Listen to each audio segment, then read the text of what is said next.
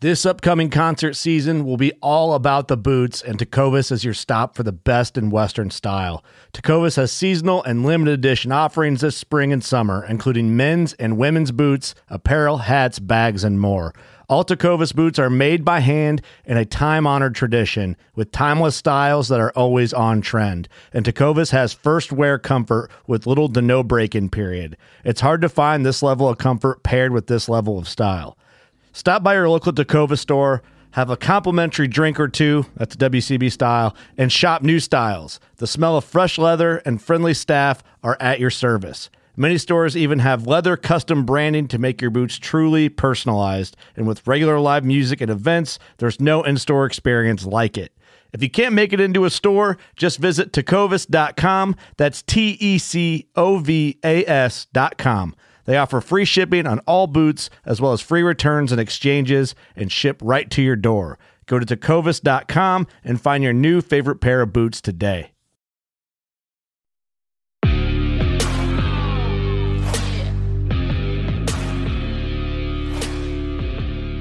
Thanks for tuning in to another episode of the Bowhunter Chronicles podcast.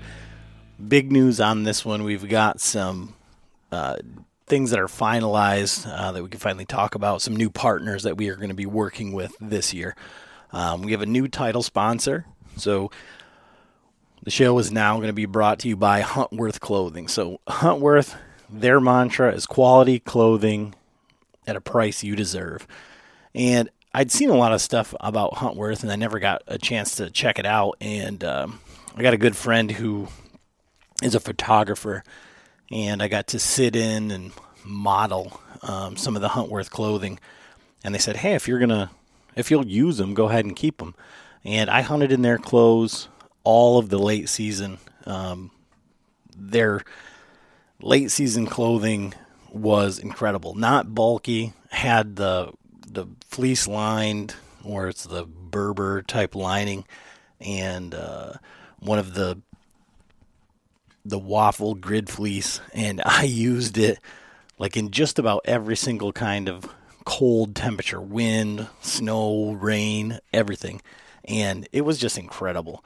And got a chance to talk with them and the company that represents them, and we're end up going to be using their gear this year.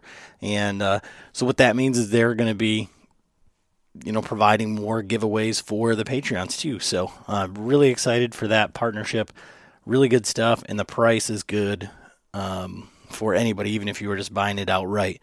They have a couple of different patterns. Their Tarnin pattern is really good, like very, very impressive, especially like with the snow, or kind of like in the open kind of sky type stuff with the cedars or pines, birch. It just blends in with just about everything. Really good. And they've got some really big things that are coming, and they have a huge lineup. So across all warm weather, cold weather, everything. So really excited to be working with them.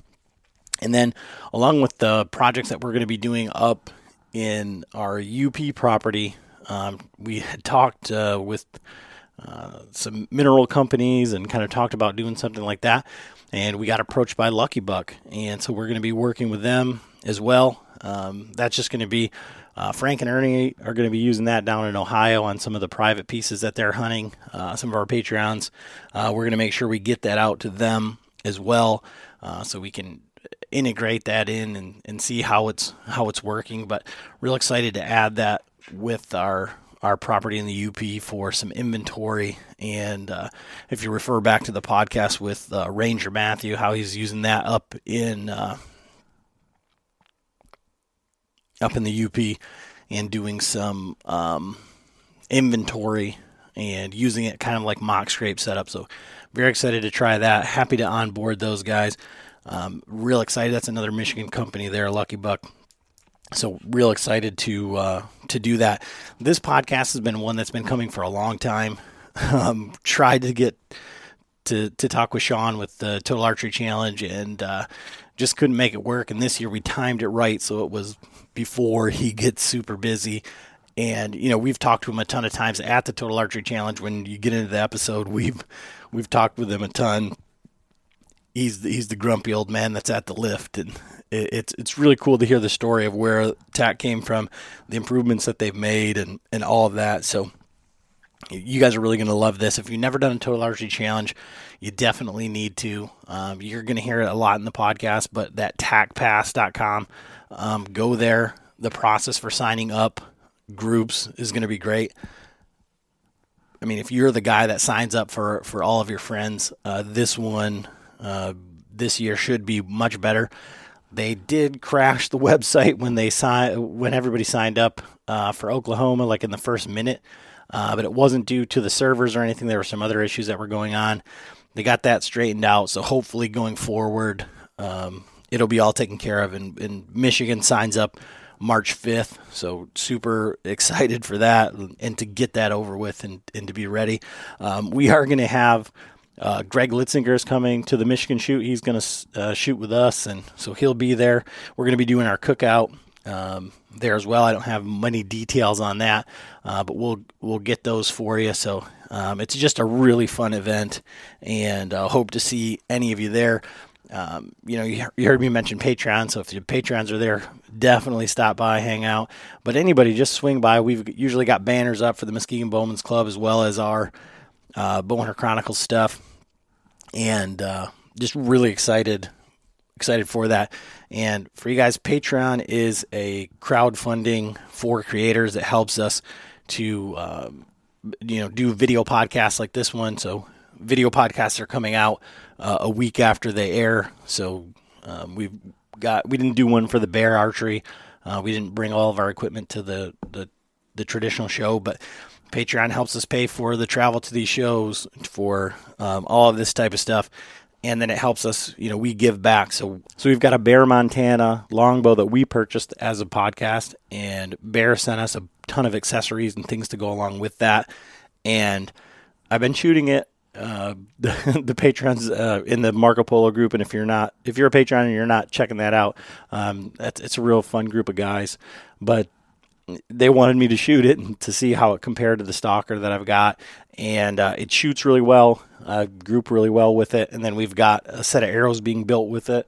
So we're giving away a full bear archery package with a traditional bow. Super fun to shoot, 40-pound Bear Montana.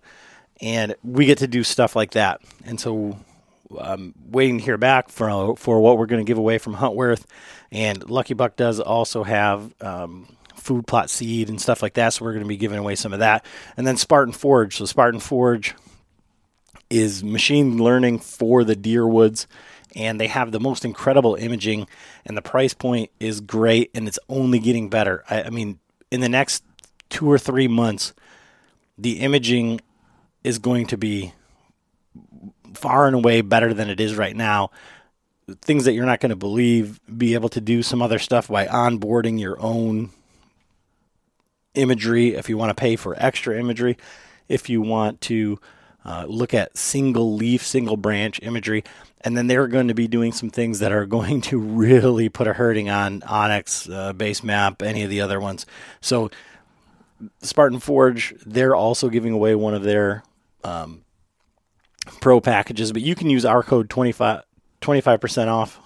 Use code Bowhunter at SpartanForge.ai, but they give away, one of their memberships as well. So just a lot of things for that Patreon community, and I'm working on some other big, very new type technology, some new things we got bouncing around here. So very excited about that. And it's like 33 cents a day to help out the show. So if we give you value and it's something that you want to help us out, we'll send you some merch. We'll send you a shirt and some koozies and that sort of stuff to, sweeten the deal. But it really does help us be able to grow this show and make it better. And you can check that out at bowhunterchroniclespodcast.com or patreon.com/Bowhunter Chronicles Podcast. But it means the world to us.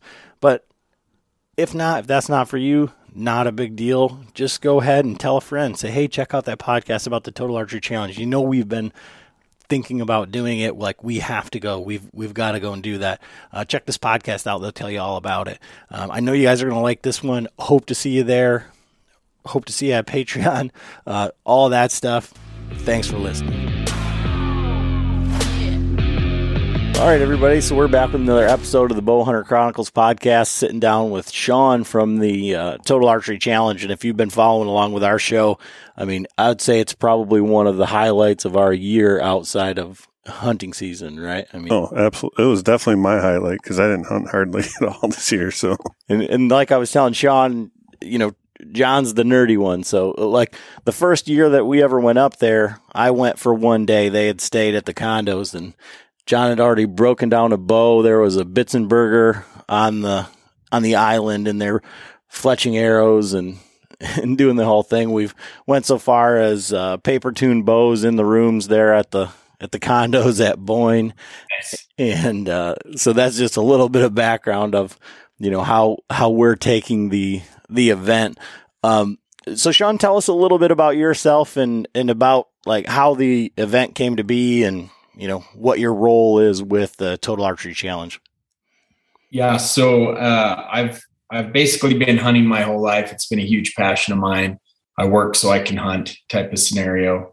And, I've been fortunate enough. I worked in the hunting industry for quite a few years, and still do on a small scale. I guided in Alaska and also in Montana, for years. And, it got to the point where I was gone too much. And so I needed to get, if you will, a real job. So I worked a few different jobs, all the while doing a little bit of guiding because I just couldn't get it out of my blood and leave it. And then I got a job with an events company called The Color Run and started working with them. And that was kind of the kickoff, if you will, to wanting to do more in the hunting industry on the event side. There was already an event that existed called Bowcast at the Bird. And it wasn't working out for those guys. And so they were done. And I'd helped them in the past and I really enjoyed the event. And so that's what we did is we said, okay, well, we'll buy your event and take it over and change the recipe to what you see Total Archery Challenges today. So we're looking through some different lenses, if you will, than a hunter might doing an event because I was in that industry outside of hunting. And so we made some changes, rebranded, and basically started a new event. And that's what it is today. So we love it. It was my wife, Monica, and I who started it and kind of run it. We have different roles. My role specifically to Total Archery Challenge is sponsorship and then logistics. And then Monica handles customer service and registration. So that's kind of our two roles. And then we have some people that work for us, right, to help us fill those roles.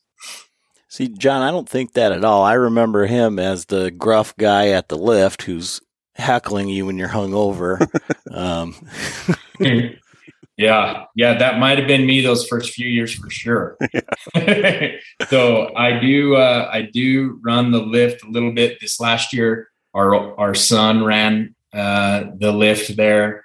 So we just wherever the need is that we need to be, we'll fill it. But Monica is the one, she kind of has contact with all the participants. She's the gal at the check-in trailer. So, and I'm just wherever I need to be.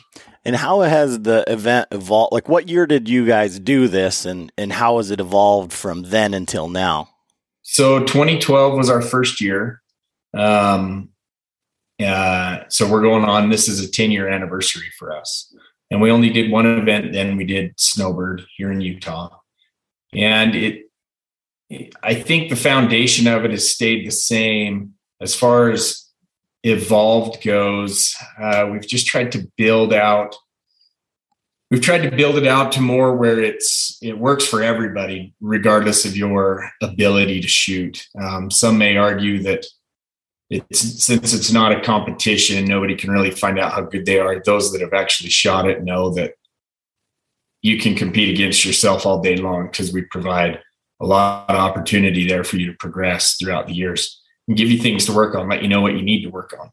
So we focused a lot on being able to make it inviting for all walks of life in the archery world, and then just tried to liven it up and make it a lot funner. So if you guys have been doing Michigan all these years, then you've seen that things have grown. We've added some things to it, added more courses, and then now this year with this new app with Tact Pass, that's probably one of the biggest evolutions we'll have is moving more into the digital side to create greater experiences.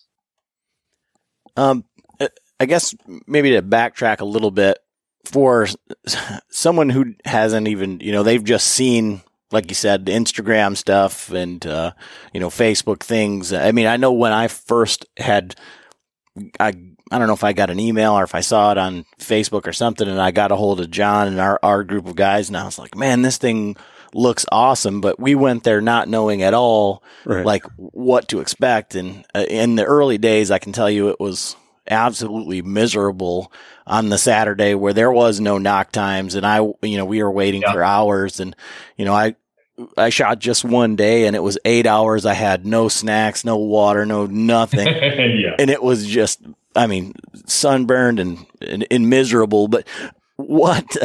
But we couldn't wait to get back to it. Though. And then you still came back. So there was something there for sure. Yeah. But so what can people expect? I mean, how many targets, how many, like multiple courses, the idea behind it? So that's a good point. That was one big evolution. And we actually, a lot of people are copying that method of knock time now. That was one big evolution because not just you, but we had people waiting in line in Utah and Montana for up to 3 or 4 hours just to get on the lift. So we started doing a ticketing system and said, okay, we got to change this. And that's when we decided to go with the knock time. But for people that are new into it, I still think you need to expect, and maybe you guys can give some insight on this as shooters, but I would still say per course, you probably still should plan on 4 to 5 hours, depending on the course, depending on the day and what time you go. So plan on a good pair of walking shoes, bring your own water. We do provide water halfway through the course-ish, wherever suitable for us to get there and refill the water and stuff. But we do provide water halfway through so you can refill. And you are going to want to bring some snacks because there is quite a bit of hiking. Now, this new place in Michigan, the mountain's not near as big as Boyne was, but there's still going to be some good walking there. A 2 to 3 to 4 mile walk, depending on what courses you're doing. There's 25 targets, which, you could shoot through 25 targets really quick, but we do want to make a hike out of it. We want you to get in there and do a little bit of hiking. For one, it's just fun to get out and do that. And two, it kind of tells you where you're at in the sense of if you were hunting in the West, doing some hiking around in these hills to, get your heart rate up and just do that. So granted, it's a little different out in your neck of the woods. A lot of guys are shooting out of tree stands, things like that. But you come west, which is what we cater that event to. We build it out like a Western hunt, if you will. Yeah, because like our first year, we were just excited to get up there and had no idea. And then we seen guys like in full camo and packs. I'm like, what the heck? What's going on? And then we realized like, well, shit. Well, then we ended up going to Idaho in 2018, elk hunting. And so then when we went to TAC that year, we were the guys in the camo with our packs, and it was like a perfect testing for our gear. And, right. Yeah. No, you're absolutely right. And so, it was awesome. It's built that way. But I would say on our website, it tells you bring sunscreen, bring water, bring snacks, bring a good pair of boots. Keep an eye on the weather for rain. We have rain a lot in Michigan. And for that matter, we have rain at all of our events. So, and it's a good place to test your gear. You're absolutely right. I know when we first came out to Michigan and Pennsylvania, everybody had the single pin sights shooting out to 30 or 40 yards maximum. And to watch that change as the event has grown, Pennsylvania and Michigan are our number 2 and number 3 biggest events that we have. And to see the gear shift that people are coming out, they're ready to do this thing. They know what to expect. So, but be ready to shoot long distances. And if that's not your gig, that's okay. We have the opportunity for you to shoot whatever you're comfortable with. If it's 40, shoot 40. If it's 60, shoot 60. But if you have the opportunity to test your gear out further than that, then do it. It's a lot of fun. I don't think maybe, Sean, you've been on like the course with most of the guys like in our group, because we're like, it's like the women's tees, right? Like there's no way we're letting you shoot from 40 yards unless like, there's going to be some harassment. So if you're going to this event and I mean, for us, typically we've got one or two shooters that never are prepared and they don't have anything going on. And it ends up being like, well, we saw John's arrow and it almost hit that branch way up there. So if you just put your 30-yard pin on that branch, you're going to get close, That's awesome. And that awesome. May be why there's so many arrows and trees and all of that. But I don't know. I hear that, and people always say like, oh yeah, you can just walk up there, but I don't think I've seen very many people other than the traditional archery guys. And you got to give those guys a lot of credit for walking that course, because when you set up on like a lion or something at 100 yards and you just have a stick and string, like that guy's got to walk up there and he's probably still shooting at it from 50 yards away, which is 100 yards to us, right? Right. And there's still the guys. We have a guy out in Terry Peak. It's 100 yards. He lets it rip. Like it's hilarious. And he hits foam. So, but like I said,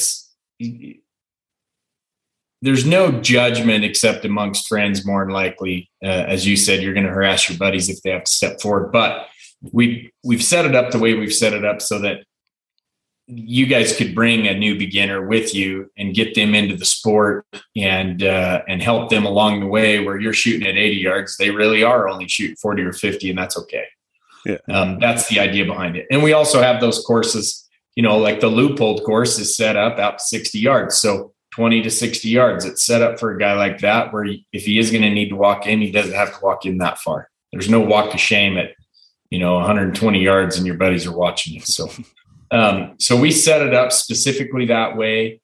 And there's a lot of dads that want to shoot with their kids, that they can shoot a lot farther than their kids. And so, just have them walk up. The idea of it really is we just want everybody to come out and have a good time. Yeah, I know that, when you guys go and set up the course, and I want to hear about like kind of what happens like behind the scenes when you do set up the courses, because there's been many times, and there's like 2 or 3 shots that I can tell you that we've cursed everyone who set up that shot. I mean, there was there's like that one buck was like 90 yards uphill with a brush pile in front of it, and it was the deer with the apple on his nose, and there's like no way. And you're like, these guys they have to work with the arrow manufacturers or something. I wish we did. We need to work on something like that. There needs to be some shares going around, because there are some arrows. But however, there's always a few shots that we set up that we're like, okay, this can be done, but it's a tough shot. And we do have a few of those at every event that we're like, okay, we need to do this one. This needs to be tough. Let's push them. Again, you could step left or right or scoot in and open things up a little bit, and that's totally fine. But you're absolutely right. There are a few shots at every event that we want to set up that are extremely difficult shots.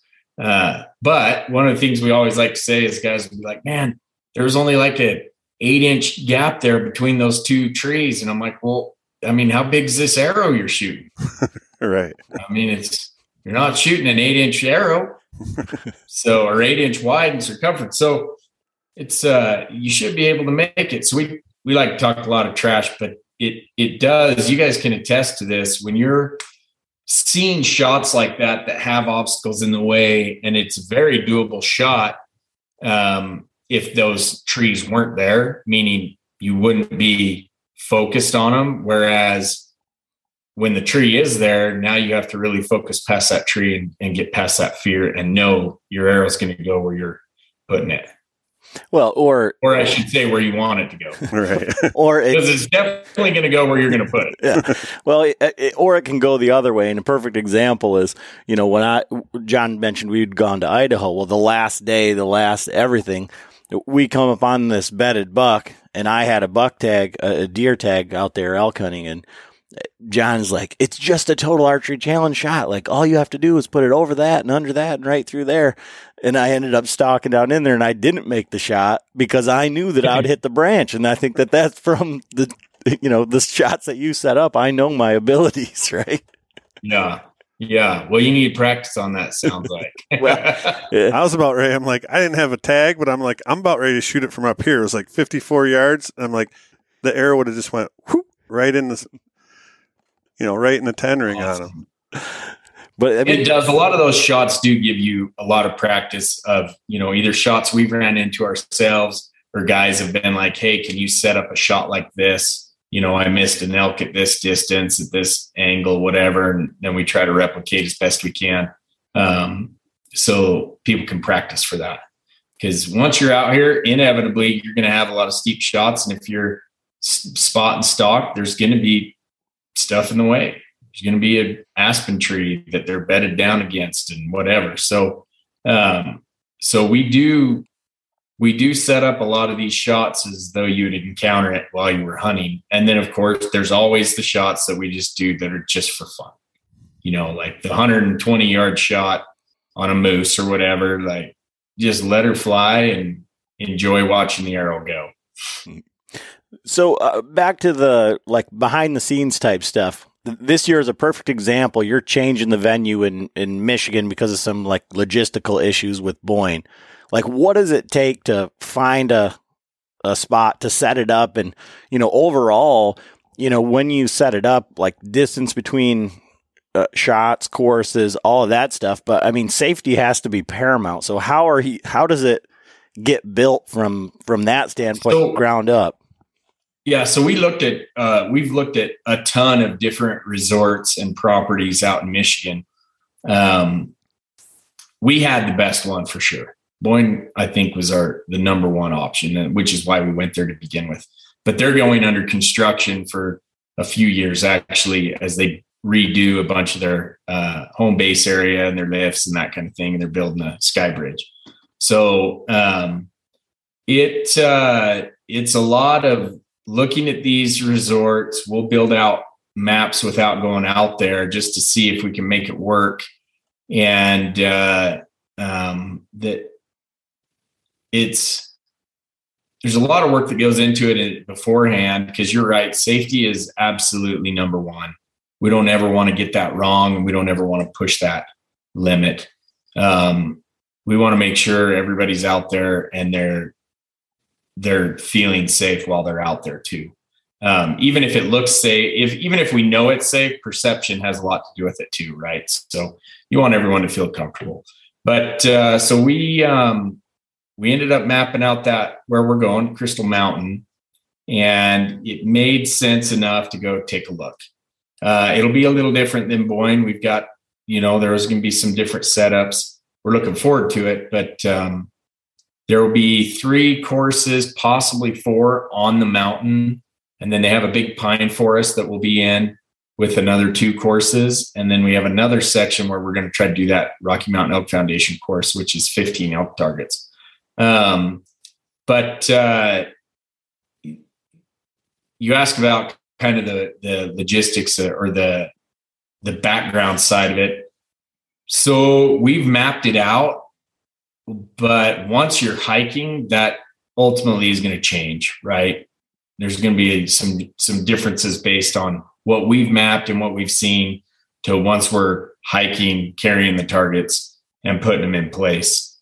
And so we don't know really any of that. We know it'll work. We just don't know exactly how until we're starting to pound stakes in the ground. And how many events did you said you had one event in 2012. How has it evolved as adding locations over the years? Yeah. So year 2, we added 3. So we ended up with 4 total. And then we stayed there for a couple years and then added on to that. another 3. I'll be honest, I don't even remember. We were trying to add, so we've got 10 right now, working on 11 because we tried to do 2 in Utah. And we have another one coming out to the Midwest that we're working on. We just couldn't get it done in time for this year. So hopefully for next year, we've got another event we'll add that I think a lot of people are going to be excited about. I'm not going to give you any insight further, and it's in the Midwest, but I think it's going to be a good location and give you guys out in the Midwest some more mountain shooting. So does that, I mean, obviously being from Utah and centered in Utah and kind of, obviously we have, the locals courses, which are you said, I believe it's the Leupold course now, the shorter type shots. Is it set up to be like a mountain type thing? Because I mean, that's not in the name or whatever. And when you go to the Midwest, we don't think of like, even at Boyne, our elevation changes aren't like what I'd imagine they are in South Dakota or Montana. Or like Utah's 3,000 feet in elevation change at Snowbird. And I want to say Boyne was 700 or 800, maybe even push 900 feet in elevation change. Where we're going now is about, you're looking at around 450, if I remember, 400 to 450, something like that.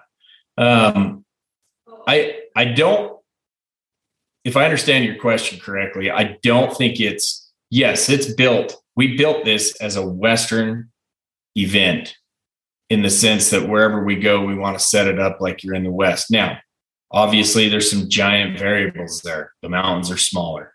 But we still want to set it up like you're hunting in the woods and doing some spot and stalk and then just putting a lot of miles on your feet.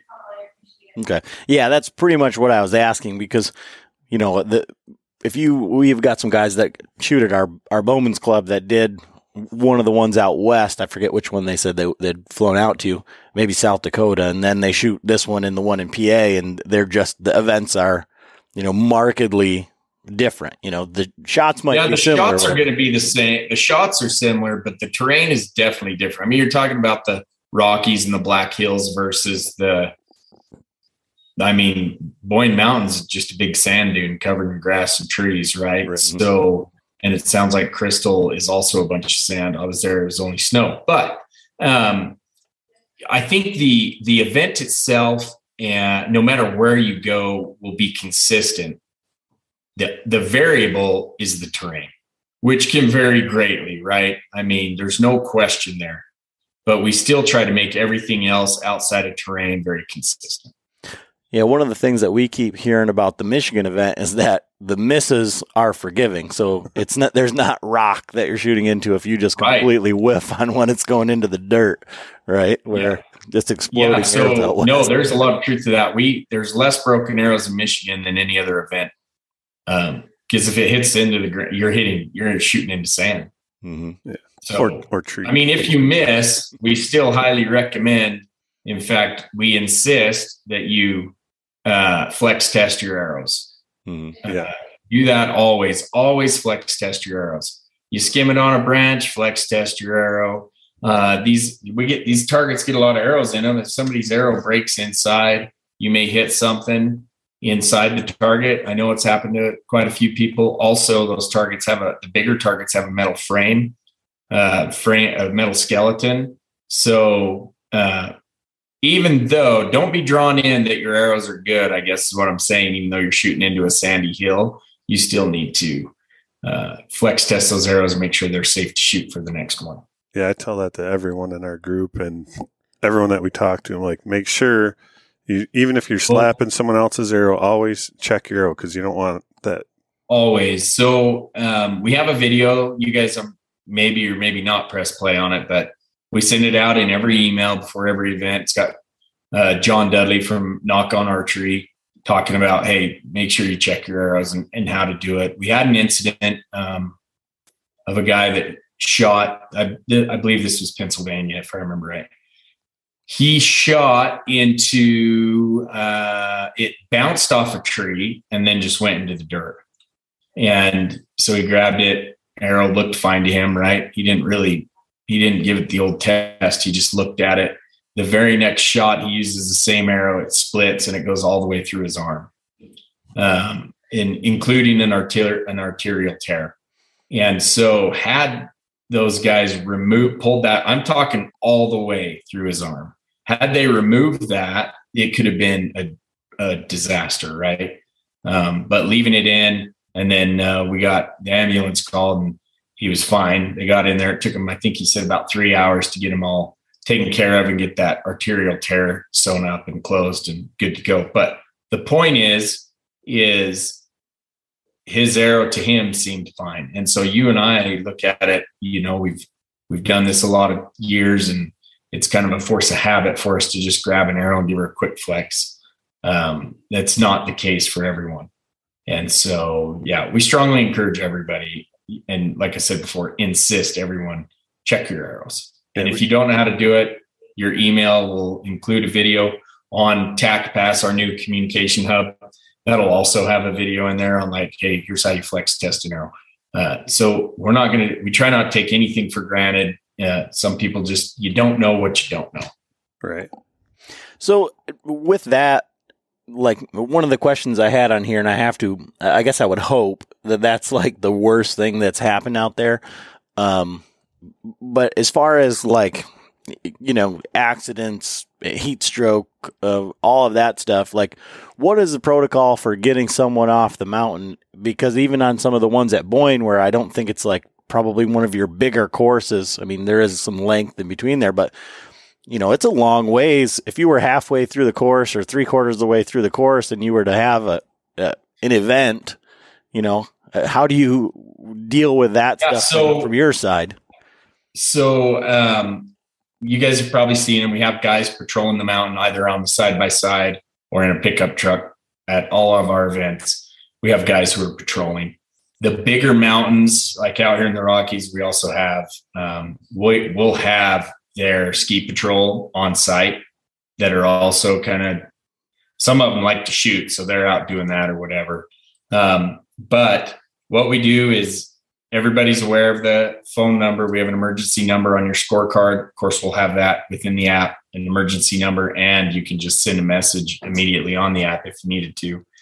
So we have guys who are patrolling constantly, and then have that phone call, and then we have somebody on site ready to take care of it. And if it gets too bad, then we get the ambulance. We have had, like that guy in PA, we needed an ambulance on. We've had guys who ended up needing stitches from a guy's string broke. Another guy had, he dry fired his bow and his peak came out, smacked him right in the bridge of the nose, and just cut him wide open. But probably the worst accident we've had, we do have a lot of fatigue, people getting tired, but again, we can pick those guys up because we've got our patrol crew, right? But we had a gal out of Texas who was here in Utah, and her foot got hung up in some brush when she fell, and basically it was almost like her body just twisted off of her foot, so to speak. It just trashed her ankle. So we did have to extricate her and get her off the mountain, which was us going in and getting her out. There was no way she was walking out of there.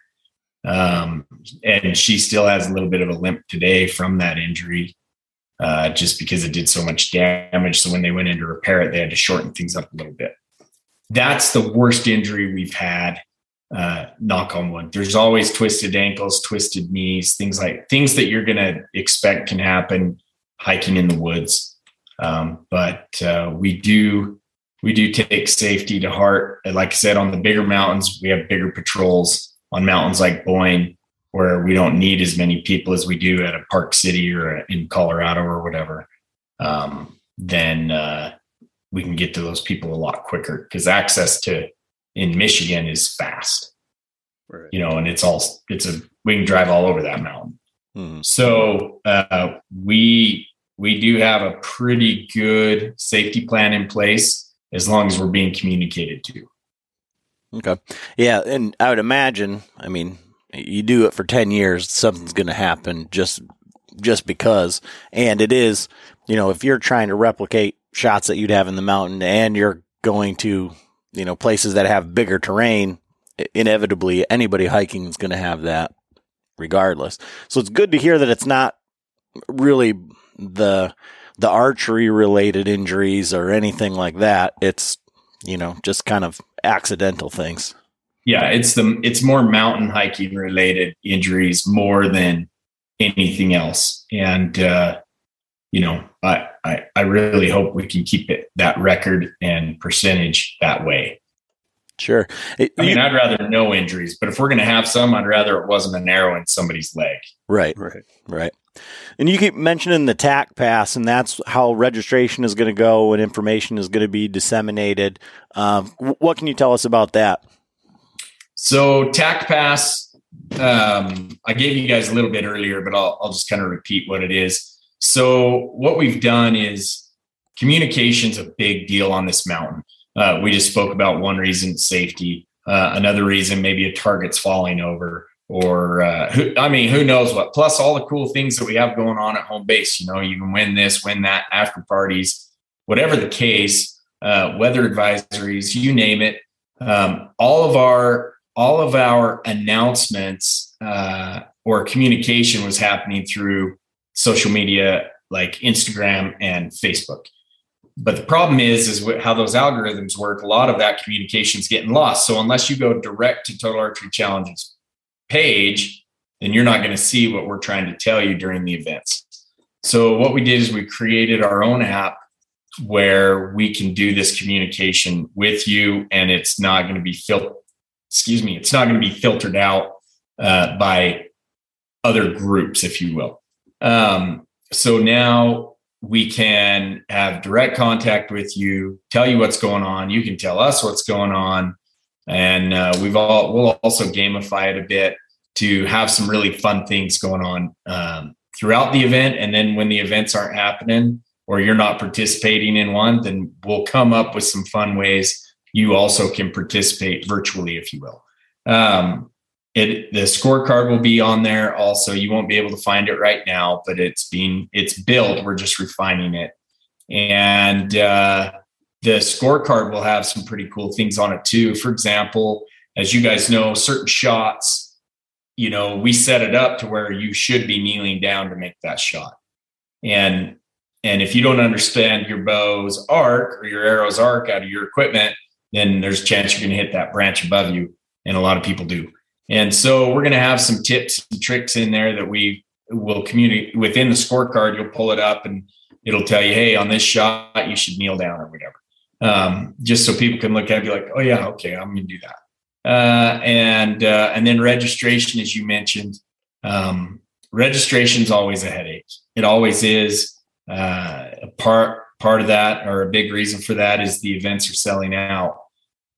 So we took a bunch of feedback from over the last few years of what guys have told us that they'd like to see, and it'd be easier to do this or do that.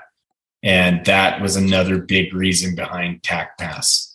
The way that works is now you'll be able to go in, create your profile, and put in all your personal information. So you're not doing that at registration, which takes some time. So you lose that knock time or whatever. Now, what that means, everybody's doing that now. And so now you will, it'll sell out faster, but at least you won't be fighting that. I chose this, and then by the time I did all my personal info, I lost that and I had to go back and choose another one or whatever. You can also create your shooter group. So Bowhunter Chronicles has a group of 4 guys. One of you creates that group, invite your buddies who have already created their profiles. Now you've got a group. Now, when you go to register, in the registration, it'll be like, you know, who are you registering for? And you could choose you as an individual or a shooter group. Once you have the shooter group, you just choose which guys. So let's say 3 guys are shooting Friday, 4 are shooting Saturday. You'll be able to choose those guys and get all that done without trying to type in everybody's personal info. because it's already there. It's already saved. You just go in, who's shooting what days, which courses, what times, check out. So we're hoping now, granted, when you do these things and they're new, there's some bugs. We hope we have the bulk of them cleaned out. I'm sure we'll learn some things and continue to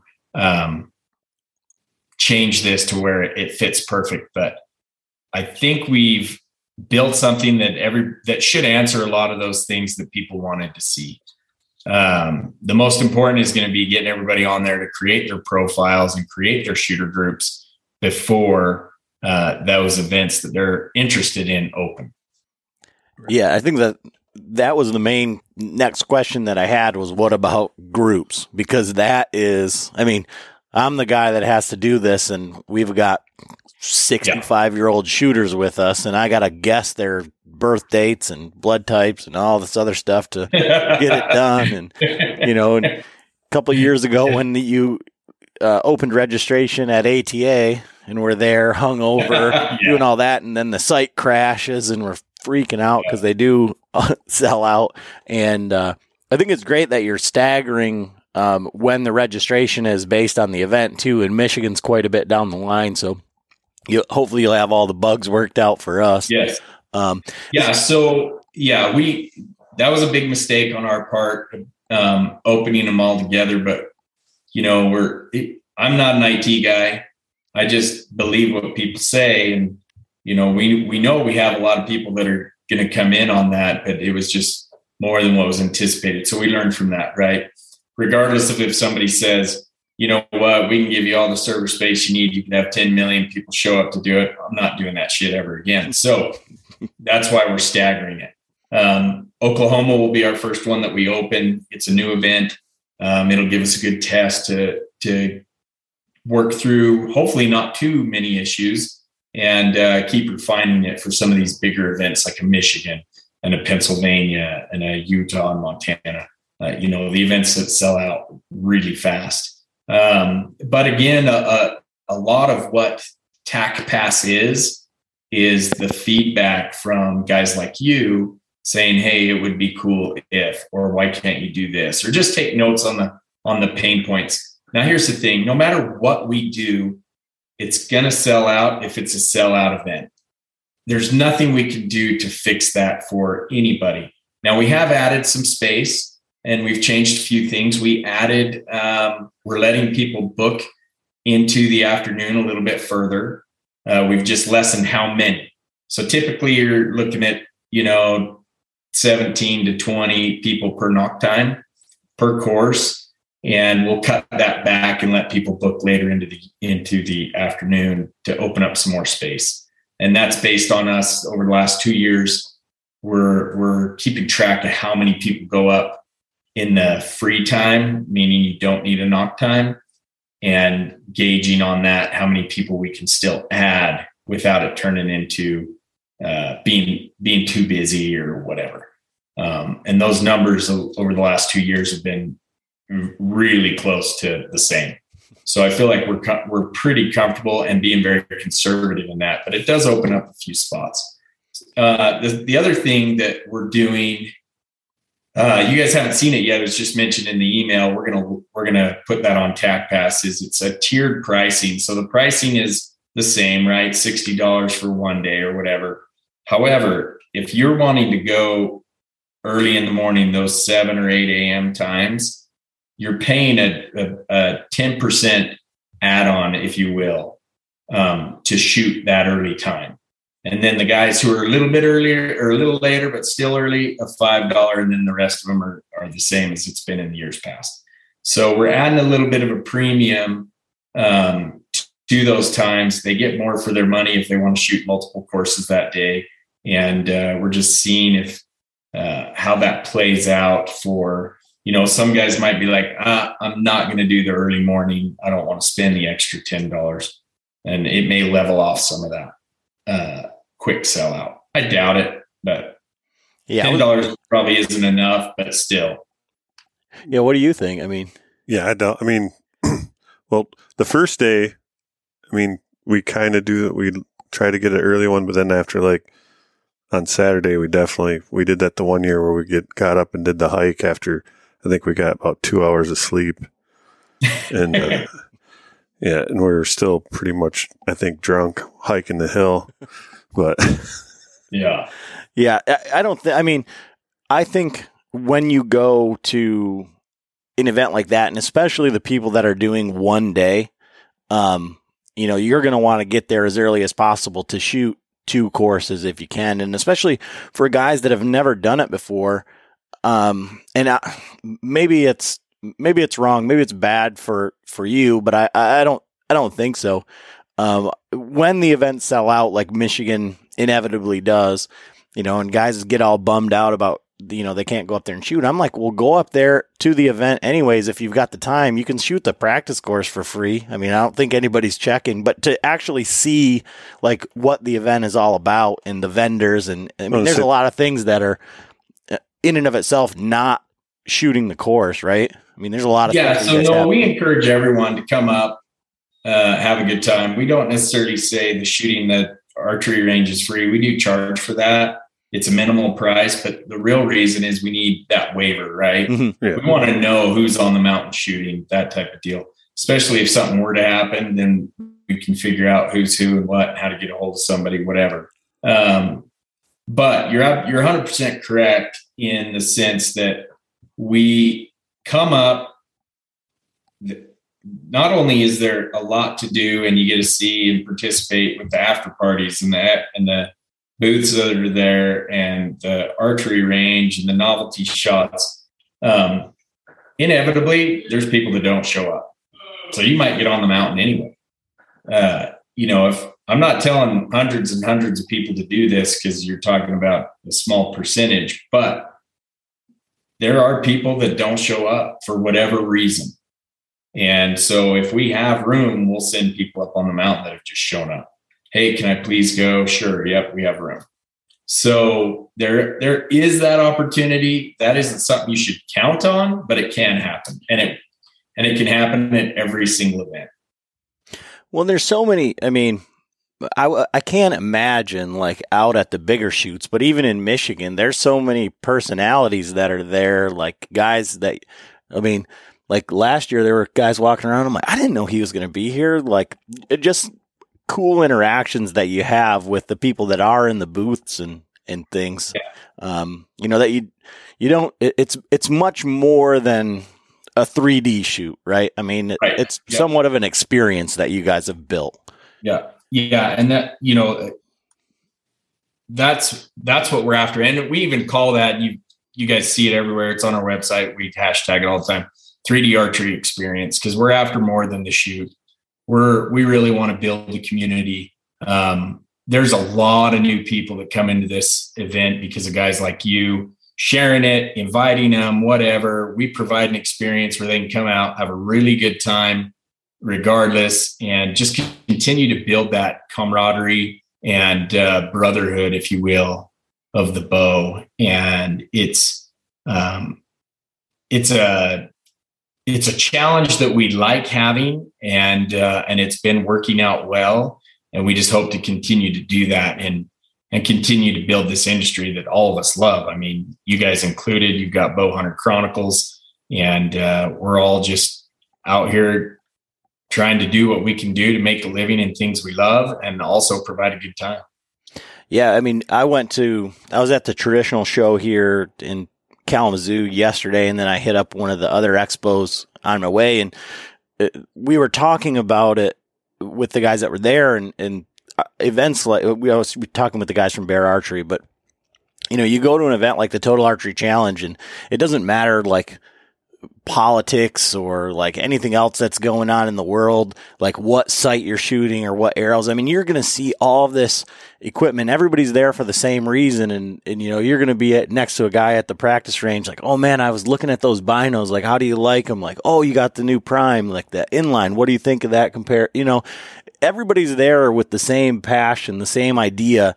And you're going to have thousands of people they're all doing the same thing. You're helping people find their arrows and, everything. You're not saying, man, hurry up. Come on. I want to get to shoot. Like it is a real, a place where, I mean, John doesn't talk to anybody. And then when he gets up there, he won't shut up. Right. So yeah. No, it's been, speaking on our 10-year anniversary coming up here this year.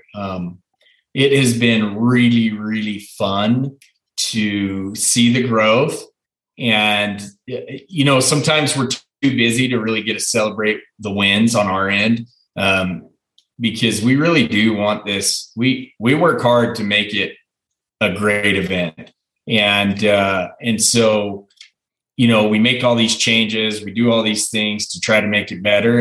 And we hope to continue to do that and continue to be able to reach all these archers across the country and bring everybody together, because it is a good time to get away from all the BS that's going on out there and just relax, shoot, hone our skills, and have a great time, meet new friends. So what is the attendance at these events? I mean, like, what are the sellout numbers? So it's a little bit of a moving target in the sense that if everybody just bought a 1-day ticket, it would be higher. So you've got that moving target a little bit, 1 day, 2 day, 3 day. But in Michigan, for example, your sellout, you're looking at about 2,500 shooters, unique shooters, not, you know what I mean? Like each individual, 2,500 unique individuals. Right. That's only the guys on the mountain. That doesn't include what's going on at the home base or anything. So that event's, over 3,000 people, all in and done with everybody else that's involved in this. But our biggest shoots are, they're well over 3,000. And then you add everybody else that's involved and you're adding another 500 people or so. And I guess historically for people, and, this is going to change with the TAC pass and, people's comfort level going outside and whatever else BS is going on. But like, theoretically, if somebody wants to go to one of these events, like, what is their window to sign up realistically? Yeah, it's impossible to say. Right. That depends on the event. Michigan, Pennsylvania, you know what? Early morning stuff at all of them sells out quick. You need to be in there in day of and be ready to go when we open. But Michigan, Pennsylvania, Terry Peak, Colorado, Montana, Utah, those are all sold out. For the bulk of it's going to be sold out the day of. Okay. So you really need to be on your game on those events. And even the ones I didn't mention, the Vermont, Oklahoma is an unknown. But anything as far as that early morning, weekend to Saturday or whatever, it goes fast. It's going to go, if TAC Pass works the way we think it's working, the way we've been testing it, it'll sell out quicker because you don't have to spend all the time typing in 5 other guys' info. Mm-hmm. You're just selecting it. You're not selecting knock times this year. You're selecting a like 7 a.m. to 8 a.m. type of thing. The reason we did that is because so many people were trying to choose this one specific knock time, and then it would sell out, and then they'd go back to choose another. Well, in that amount of time, it's all gone.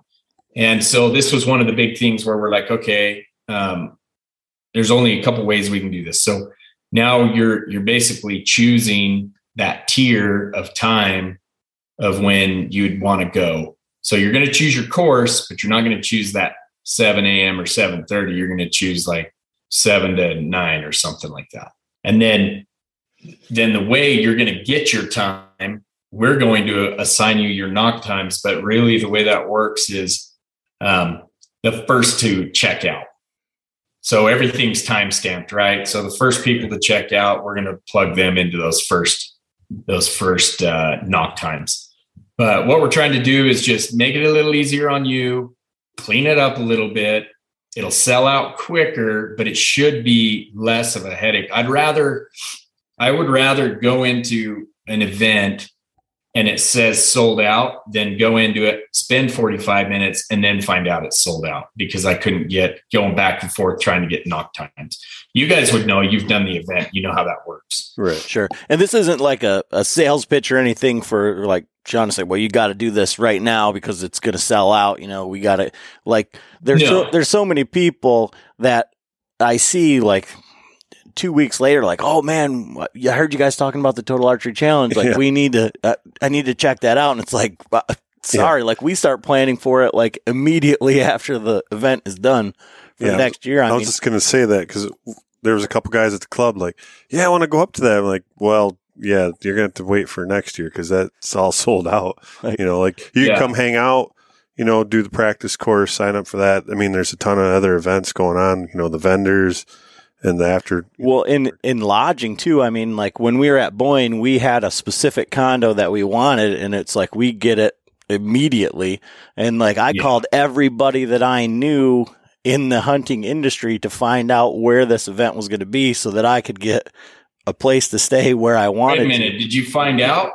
No, of course not. Of course I didn't. So we tried to keep it under wraps because I needed to get my housing booked first. Well, you posted that picture and it opened up a lot of. Oh, I know. Yeah. People had it figured out the second we posted that photo. But no, I'm not trying to sell anyone on it either. We've invested a lot of time and money into building TAC Pass for a reason. And these are the reasons, right? We're trying to make it easier and flow better, but it sells out fast. And I'm really excited about it. I'm bummed we can't have everybody, but if we did, then it would be what you experienced those years ago before knock times, where you sit around and you're waiting to get on the lift for hours, and that's just not fun. Right.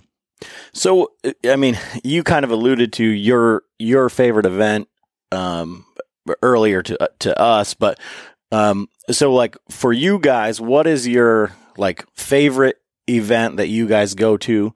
And then for other people, I guess as far as experience. So if you were trying to sell me on an event that wasn't Michigan, or someone who had, if you were going to pick one other one than your home state, for guys like us. So let's say that somebody just goes to the Vermont one or just to the PA one. What would be another one that would be like a destination type thing? Yeah. So, for you guys in Michigan, if I was going to say, hey, you should check this out, Terry Peak would be one. Terry Peak, South Dakota. The thing is anything in the West, I just really like Terry Peak. I like all of them, but Terry Peak is a fun one. If you're traveling, I always try to tell people when you're traveling, I always look for something else. So you've got Mount Rushmore's there, Crazy Horse there. The Deadwood and the Black Hills. There's so much to do. So if you were to come out and do Total Archery Challenge, but your whole family isn't into the archery scene, there's a lot of other things to do to turn this into a vacation, to where it's not just you, but you can take, your family with you if that's what you're into. And Terry Peak has some incredible terrain, but it's not near as mean of a mountain as a Snowbird or Colorado was, or, Montana is another one we like to push people to. The thing about Montana is it sells out really fast, but you've got Yellowstone right there. Tetons are right there. Everything's real close. And so again, you can go out where you're leaving Michigan, you can go out, spend a few days at Total Archery Challenge and spend a few days touring the country that you maybe have never seen before. But Terry Peak is probably the next one on my list that we tell people to go to, because it's a cool event and the terrain's fantastic. But a lot of people ask us this question, and I say this, well, at the same time, I mean, they're all right there. They're all awesome. Tennessee has some of the most beautiful terrain there is that we get into. It's a beast of a hike. It's a big mountain. But that's kind of the thing to do there. There's not a lot of traveling around unless you're into the fishing scene a little bit. Maybe you could find some. Texas is beautiful. Texas has an absolutely incredible family venue. They've got the caves and the zip lines and all that kind of stuff that you'd do with a family. And so all of them have something, but Michigan was my favorite. We'll see what happens with the new venue. Boyne was a huge favorite of mine. And we look at it through a little bit different lens, logistically and setup and all that, but also the people and how things flow with the venue, the people we have to work with and all that. So I'm going to circle back. To answer your question, I'm going to say Terry Peak, South Dakota. But I'm going to say that all the while saying all of them are awesome. And they're all a lot of fun.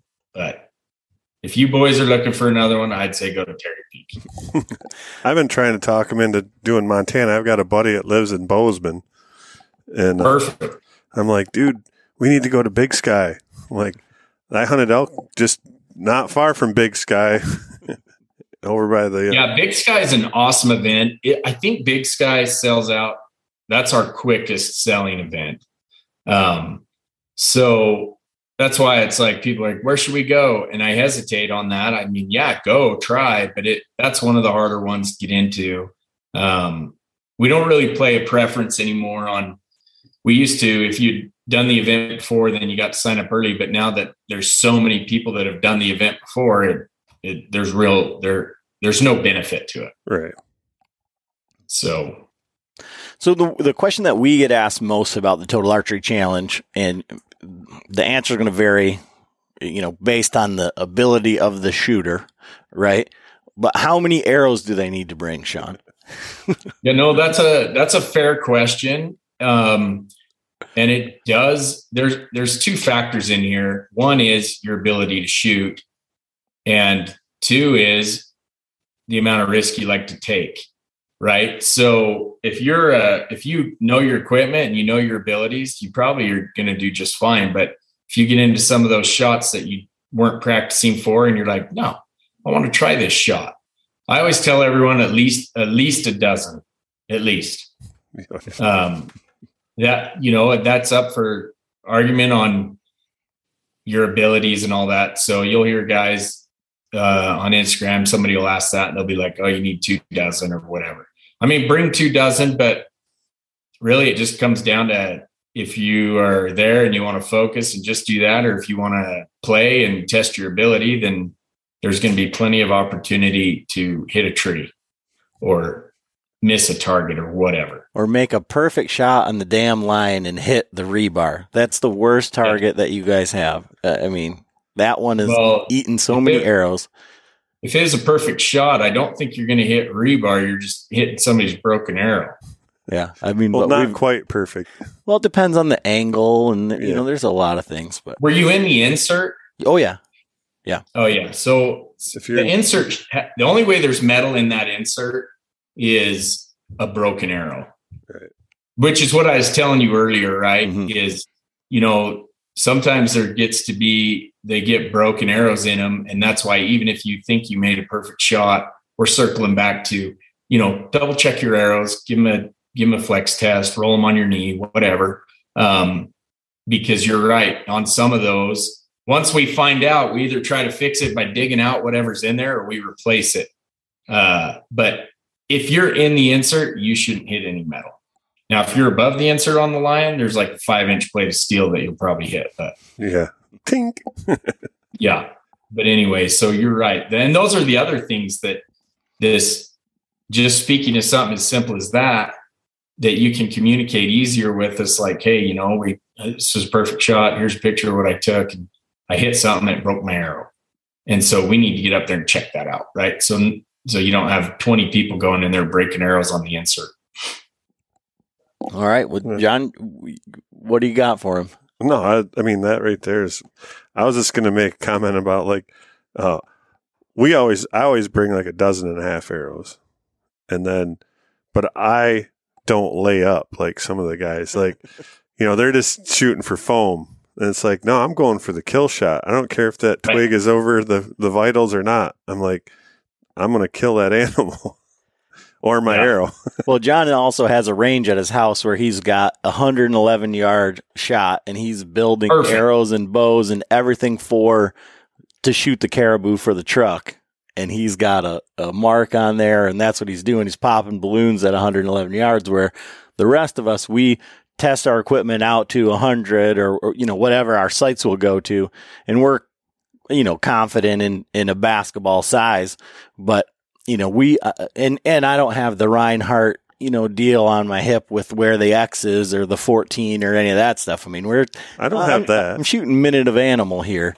Hey, listen, just so you know, that's all going to be within the TAC pass. Okay. You'll have all the targets. What you're each target, you'll pull up the scorecard. It'll show you what animal you're looking for and where those rings are. Well, and that's so you're going to have all that. So no excuses now. Well, right. But that's perfect because, again, back to that, like, who are these sadists that set up the course? I can't tell you how many the pheasant on the stump, there's a black bear, like a mini bear, like where they're in the shadows, like up there, and like you need the guy in front of you to tell you what's up there and like where you're shooting. Yeah. So that's funny you say that, because those shadowed shots are the reason we're like, hey, we need to put on this new scorecard, we need to put what animal they're looking for. So it's not always intentional necessarily that they're in the shadow, because we may set that up and the sun's shining bright there, and then it shifts over across the trees 3-4 hours later, and now it's shadowed. So it just depends on the time you're shooting too for some of those. But that is a big reason why we're adding this, like, hey, this is the target you're looking for. Yeah, that'll be extremely helpful. Yeah. Yeah. Yep. But so his setup, I mean. Yeah. Well, so one of the questions I always ask our guests is like, what is your bow setup? So what are you shooting? What's your bow and your arrow setup? I shoot it's a Savage 6.5 by 284. So I have a prime.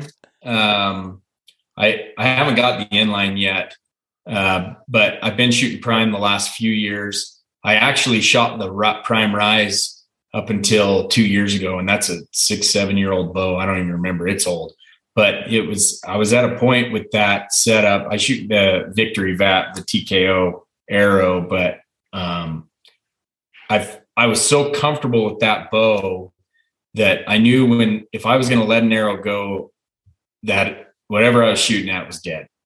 So it was hard for me to shift to a new bow. So it took me for all those years. I still have the Rise. It's my backup bow.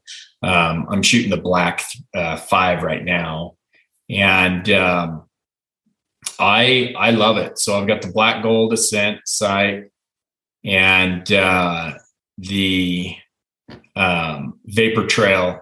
What is it? X7 or whatever. They're new. Well, it's 2 years old now, I think, when they came out with that new model for the rest. So that's where we're at. It works good, but I will tell you, when I got home this year, I went to Alaska hunting moose, and I didn't take my bow. I got home, shot, wasn't comfortable with my group, and decided, and I didn't have much time to make things happen. I don't shoot at all in the summer. It's 100 miles an hour. We used to take our bows all the time, and then we realized we never have time to use them. So we haven't taken them for the last few years, and didn't make it work. So I shot my moose with a gun at 62 yards broadside.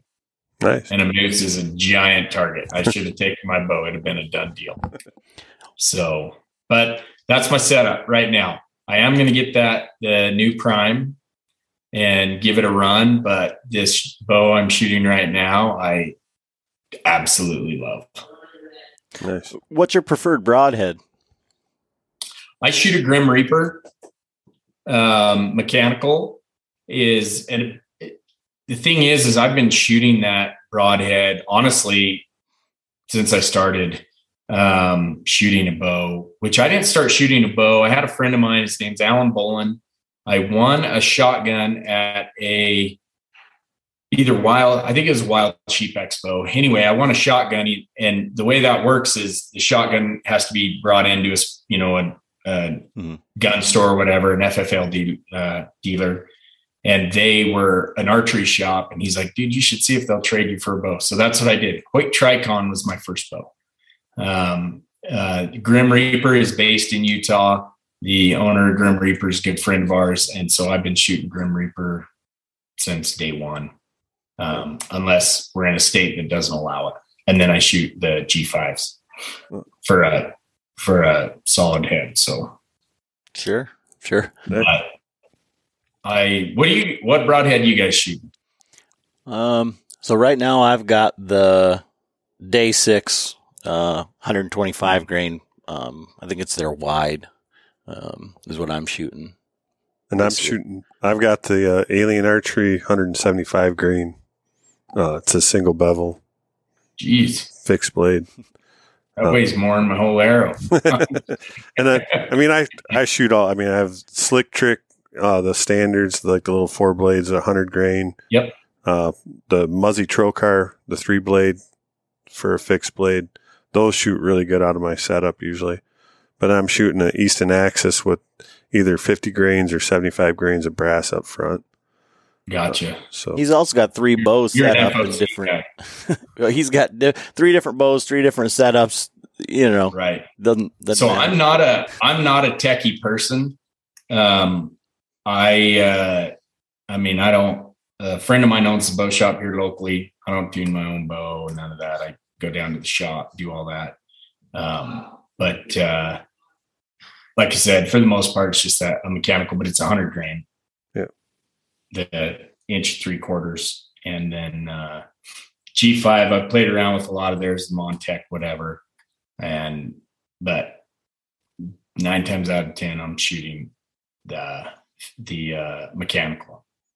Sure, and that's one of the questions that comes up, and we've we had the Ranch Fairy on here with we sat down with them at ATA and talked through all of the Ashby stuff, and it all makes sense. And the other side of it is that 1 3/4 cut is gonna do a lot of damage. And when you're talking about the recovery of the animal and being a guide and with the outfitter and all of that stuff, ultimately you don't want to wound an animal and let him go. You want to give yourself the biggest chance. And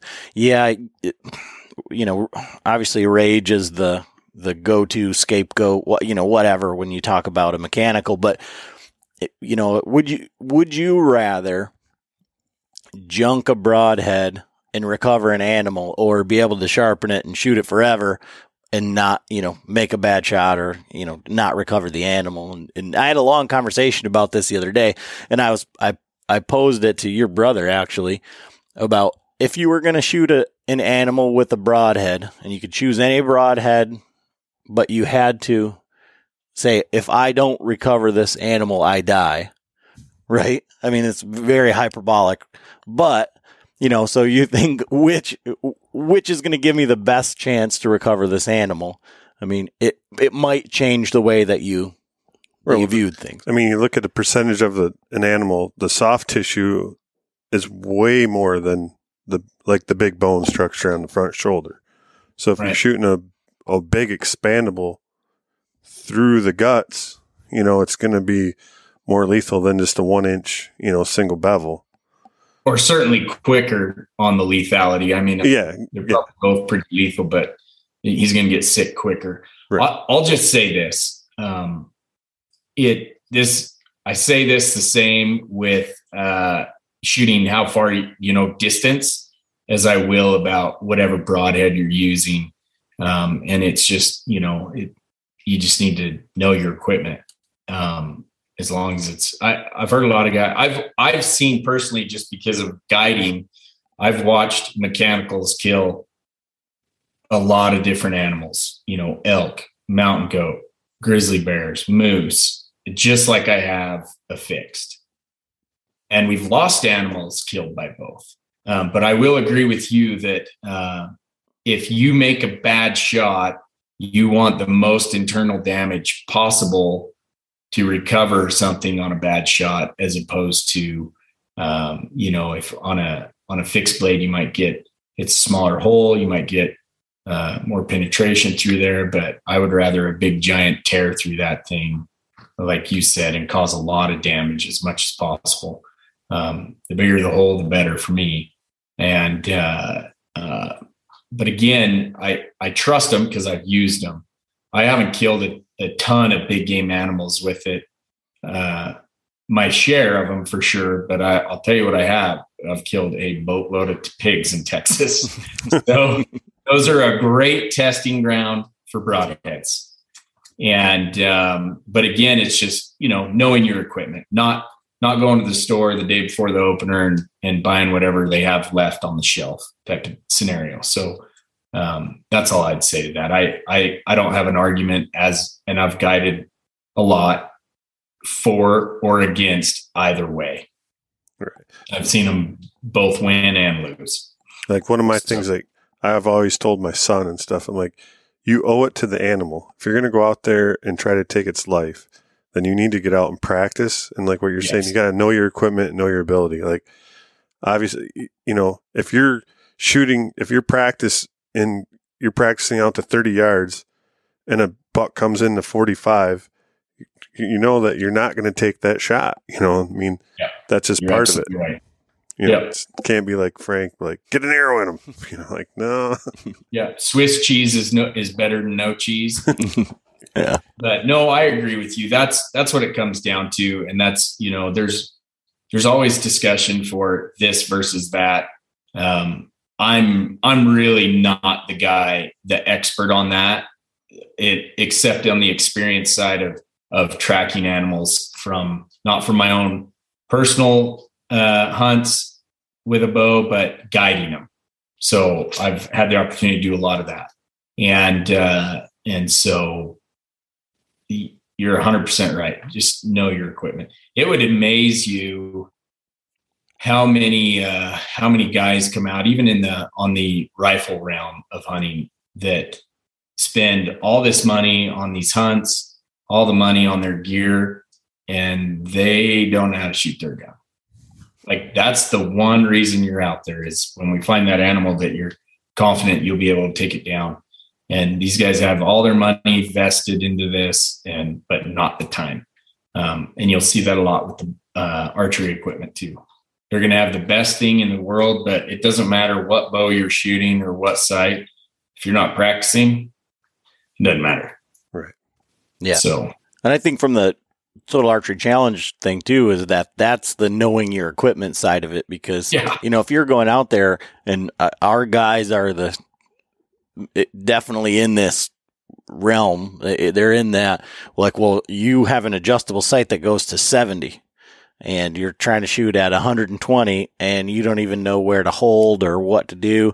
You just throw it up there. Well, don't expect to think that 5 arrows that you brought are going to cut it, right? Yeah. Yep. Exactly. Yep. You're exactly right. But that's one of the reasons we have this, right? We do it all summer. You guys come out, you know where you're at. You know where your equipment's at. You know where you're at cardio wise. You know where your feet are at, where your boots are at, where the backpack's at, if you've got it set up, right? So find the spots that hurt and find the things you need to work on, so that when you do go out in the field in the fall to chase whatever your quarry is, that you're as confident as you can be. Yeah. So where's the best place for people to be like up on when these times are, when everything is being released for the upcoming events? TAC Pass is 100% the place to be for any of the updates. The quickest and cleanest way to get updates is going to be that tacpass.com. So the way TAC Pass works, though, is you got to set up your profile. Of course, this is the same profile that you'll be able to register with, but we'll still be posting stuff on Instagram and Facebook. But if you want the quickest, fastest, cleanest way to see what's going on, it's going to be through TAC Pass and getting signed up and get your profile in on that. There's no algorithms we're fighting with in that as far as what we're doing. And so you'll be able to see the most up-to-date and information there that's not being lost among other sites or people that you follow. Awesome. Well, I think it's going to make it easier for me. I don't care about everybody else, but it's really going to make it easier for me. I hope it's easier for everybody. That was the intent, is that we have better communication with you guys so you can get the info you need quick. Right. That's the idea. It's better in our website because it's a living, moving thing, where our website is more static. This will be moving, as things change, you're going to know, we're going to announce it right there and everybody's going to see it. So, I want to wrap this up. We've had you on here for quite some time now, but one of the things that just came to mind when you're talking about that and the TACpass.com, all of those things, with it being a living, moving thing and it's going to be used out on the mountain, is there going to be adequate service, or is it going to be something that you need to download? No, that's a great question. Most of our events have great service. So since it's going to be live, you would need service, right? You're not going to be able to get those updates. There's only a few courses throughout the whole tour that service is bad. Some of it's, some in Tennessee, the back half of 2 of them in Texas. So you're only talking about a small part there that wouldn't. There's one course in Colorado that doesn't have service. Other than that, you have pretty good service across the board. And so that's why we think this is the way to go. And in any case, the way we did it before was through social media, and that service is the same factor as far as you being able to get updates, except now it's all TAC. So the other fun thing about that TAC Pass is, we encourage everyone to share videos, to share pictures. To this podcast, for example, once you guys decide to release it, we'll put it on there. We'll have a podcast section where we're putting all the podcasts that we're on that we like. Maybe I'll listen to this and I'll be like, that didn't make the cut, whatever. So, but anyway, I'm kidding, by the way. So it's going to have a lot of cool content that you, the participants, are creating that then we can share with everybody else. And we're going to change a few things how we do, because we want to encourage you guys to share this stuff. For one, we love to see it. 2, we know all the other people want to see it. And there's a lot of people that don't make it to events that tune in, that want to see this stuff. So there'll be a chance to win a lot of different prizes, things of that nature from our partners that we have just by being on and participating within the app. So, right now we're going to give away some stuff for the best team name. And there are some freaking funny team names on there. People are creative. I love it. It's hilarious. And we'll do some photo con, just stuff to encourage, like, hey, participate, share what you guys are doing, share what you love, and we'll get it out there and share it with everybody. So awesome. Well, I'm definitely looking forward to that in the event. I mean, granted that we get on time, but don't get a time. I like that we've got we know when it's going to be. It's not, I can plan for that now. Well, we're going to be there regardless because we got the condo. Yeah, we got a condo. We'll just be hanging out, cooking. That's right. Well, you did. If you don't make it, you can always come ask Monica, right? Every morning. Anyone not show up? And you might get on. So. I'll just take somebody's bow with their thing. Just ride up, stash my bow in the woods.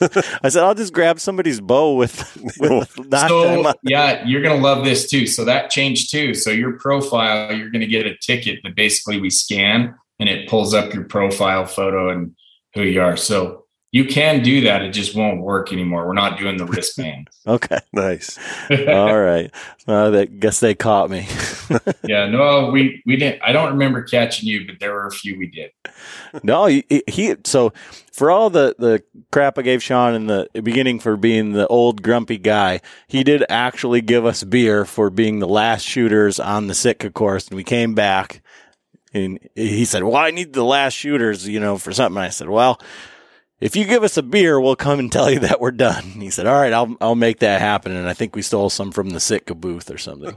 Yeah, it was either Sitka or the Badass Outdoor Gear guys. Because I don't carry my own beer around. I don't drink, but I guarantee we probably stole it from one of those guys. Yeah, I think we got a couple bush lights from the Sitka guys. Oh, for sure. It's normally, I think if it was a Coors Light, it was definitely from Badass Outdoor Gear. There's no question. That's what you get at that booth is Coors Light. But anyway, no, the organization of all that and the logistics of it is we want it to be an event that you can enjoy, and some of that is going to require the grumpy old man organizing the lift so that the right people are getting on for what they paid for, right? So, but we find great pleasure in people having a good time at this event. So, and we're going to continue to listen to what you have to say to make the right changes.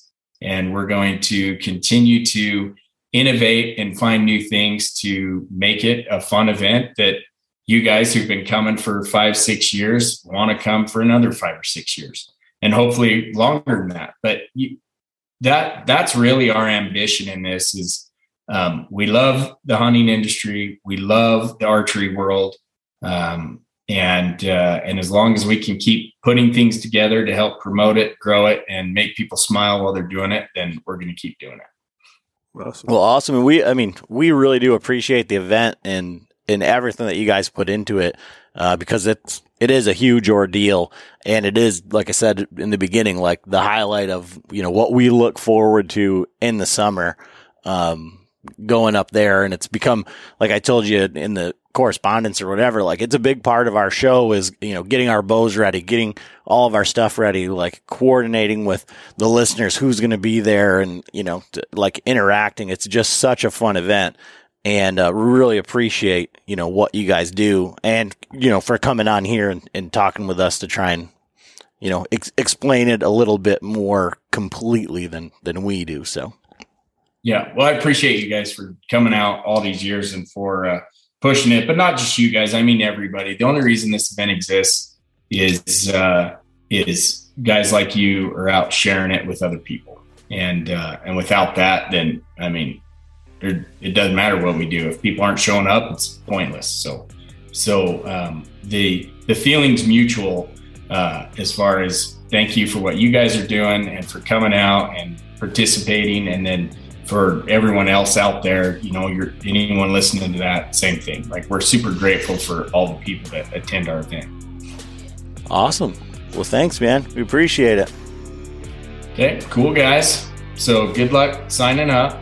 Make sure you get your profiles, get your groups built, and then let us know if you have any questions. But we'll start updating that TAC Pass regularly so everybody's comfortable come registration. All right. Sweet. Perfect. You guys, appreciate it. Thank you. Yep.